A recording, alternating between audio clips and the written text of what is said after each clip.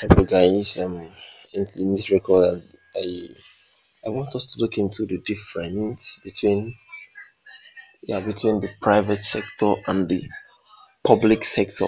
You know, so now from the word private, you should know is something owned by one person or a family or a household. So the word private indicates one individual. That's the word private. So now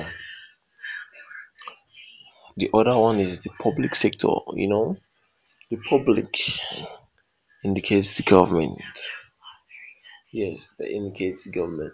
So now we are looking at the difference between the private sector and the public sector. Number one, in the private sector, things are done very fast and quick, while in the public sector, things are slow. Things are not attended to very fast, they are slow. Secondly, in the private sector, it is quite expensive. It's quite expensive. Then, for the public sector, you can say it is cheap. It is cheap and easy to afford. For the private sector, you can say it is owned by a private individual or a household. Then, for the public sector, you can say this is owned by the world, by the government.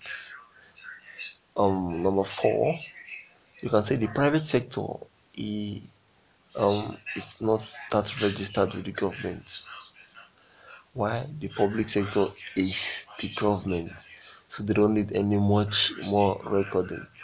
The government cannot record himself. So now these are 4 points, or should I make it five? Okay, the fifth one, the risk for the private sector, there is risk for folding, or yes, there's risk for folding or winding up. And for the public, listen, for the public sector, there is no risk of winding or folding because um it is owned by the government and financed by the government. You understand? So there will not be a time where they will lack for money for either payment of salaries and all that. So that is what I could take for today. And I hope you guys learned a lot from this lesson. Stay blessed and stay safe, guys. Bye.